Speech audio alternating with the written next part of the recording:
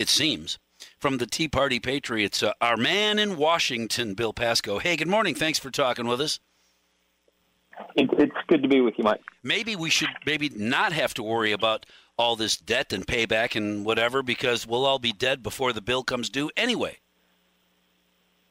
Well, that's one way of looking at it. But, let's get something clear. Whenever we talk about spending this much money, somebody always says, oh, we're borrowing money from future generations. It's terrible. We're borrowing money from our kids and our grandkids. And I'm thinking, wait. Borrow is when you ask somebody, you say, I don't have money that I need to spend. Can you loan me $1,000, $1 million, $1 trillion? Can you please loan me? And the other person then has the opportunity to make up his own mind and say, yes, I'll loan you that money. Or, you know what? I don't have that money. No, I won't loan you that money. We're not doing that. We're not borrowing. We're taking without permission. Nobody's asking our kids or grandkids for their permission to spend this money and then send them the check. We're just spending it and then sending them the check. That's called thievery. That's called stealing. It's morally wrong. Well, that seems to be what the Democrats want to do. Right. You're absolutely right there. For the sake of conversation, Bill, how about if I inject, because I agree with you, but for the sake of conversation, Democrats are doing what their constituents elected them to do. Make the hard decisions, the very, very hard decisions, move this country in this direction, which is what our constituents want to happen. We had an election. It was fair and balanced. We won, you didn't. This is what we're going to do because this is what the people who voted for us wanted us to do. That's why we're in office. So we're not stealing money. We're doing what our voting constituents wanted us to do in the first place. That's an interesting argument, but let's break it down. This is Bernie Sanders' socialist wish list. He's the chairman of the Senate Budget Committee. He's the one who wrote the $3.5 trillion budget resolution. He's the one who instructed, he wrote the language instructing 12 different committees to altogether spend $3.5 trillion. But Bernie Sanders didn't win. Nobody voted for this. I know that because Bernie Sanders ran for the Democratic nomination for president not once but twice, and he lost not once but twice. Even when the electorate was confined just to Democrats, he lost. So don't tell me that America voted for this. America didn't. America rejected Bernie Sanders twice. The Democrats chose Joe Biden. Now, the country may have chosen Joe Biden by the hair of his chinny chin chin, by a smaller margin even than Donald Trump won by in 2016.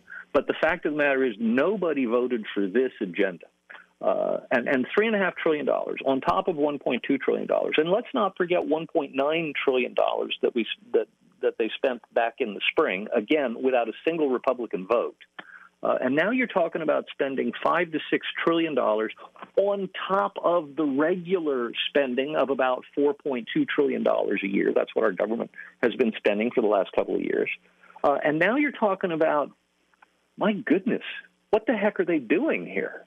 We're going to be in debt forever. Our debt to GDP ratio is already more than 100%. It's 102% right now. We're upside down. We're upside down. The highest. Yeah, that's the highest it's been since 1946, right after World War II, for goodness sake. A child born today owes $66,000. That's a heck of a way to enter the world. Right, no kidding. And I've heard from people, even in the last couple of days, if I'd have known that this is where America would have been, say, 10 years ago, I would not have gotten pregnant. And now I have a 10-year-old or a 9-year-old. I would not have done that had I known we'd be here today. This is a scary world that I would never consider bringing a person into, because you're absolutely right. Our grandchildren's grandchildren will still be paying off this debt. And that being said, at some point, remember when we used to say $1 billion here, $1 billion here, there? Pretty soon you're talking about a lot of money. Now we're talking about dozens of trillions of dollars. Everybody's eye roll and they stop paying attention because that's way more money than anybody could comprehend. So never mind the amount of debt that needs to be repaid. What kind of impact? Because if we owe $1 bajillion, I made up that number, but I can still have a job and buy food and put gas in my car and go on vacation, then I don't care if we owe $5 bajillion. My life has not been dramatically impacted, except that a gallon of milk is a little more expensive. What do you tell those people? Well, I tell them, first off, you're right. It's hard to talk about $1 bajillion. It's hard to talk about $1 trillion. Nobody knows what $1 trillion is. $1 trillion is a million. It's a 1 followed by 12 zeros. But that's okay. That's still an abstract concept, a 1 followed by 12 zeros. Let's put it in language people can understand. The median family income in this country in 2020 was about $69,000 a year. $69,000. If the federal government spent money like a regular family, or if a regular family, let's put it this way, if a regular family spent money like the federal government on that $69,000 a year income, they would have spent $132,000 last year. That is, they would have spent the $69,000 they made, and they would have put $63,000 on the family credit card. That's the way government is spending money right now. But wait a second. It's not like they didn't have a debt already. That family that made $69,000 but spent $132,000, they're sitting on top of a family debt of $541,000. That's the fiscal situation that the federal government has us in right now. Right. The average family of four owes $225,000 in real dollars.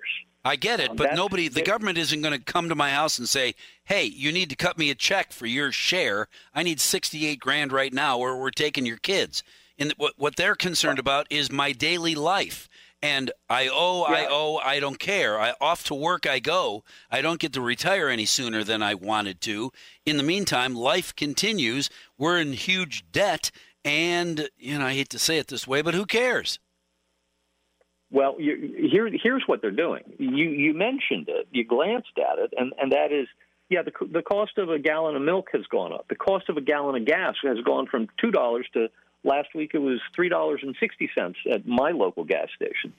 So it's almost doubled since Joe Biden came into office. We got inflation going up at rates that we haven't seen in 2 decades. Inflation year to year was 5.4% in the number they just released for July to July, 5.4%. We haven't seen inflation like that, and it's going up.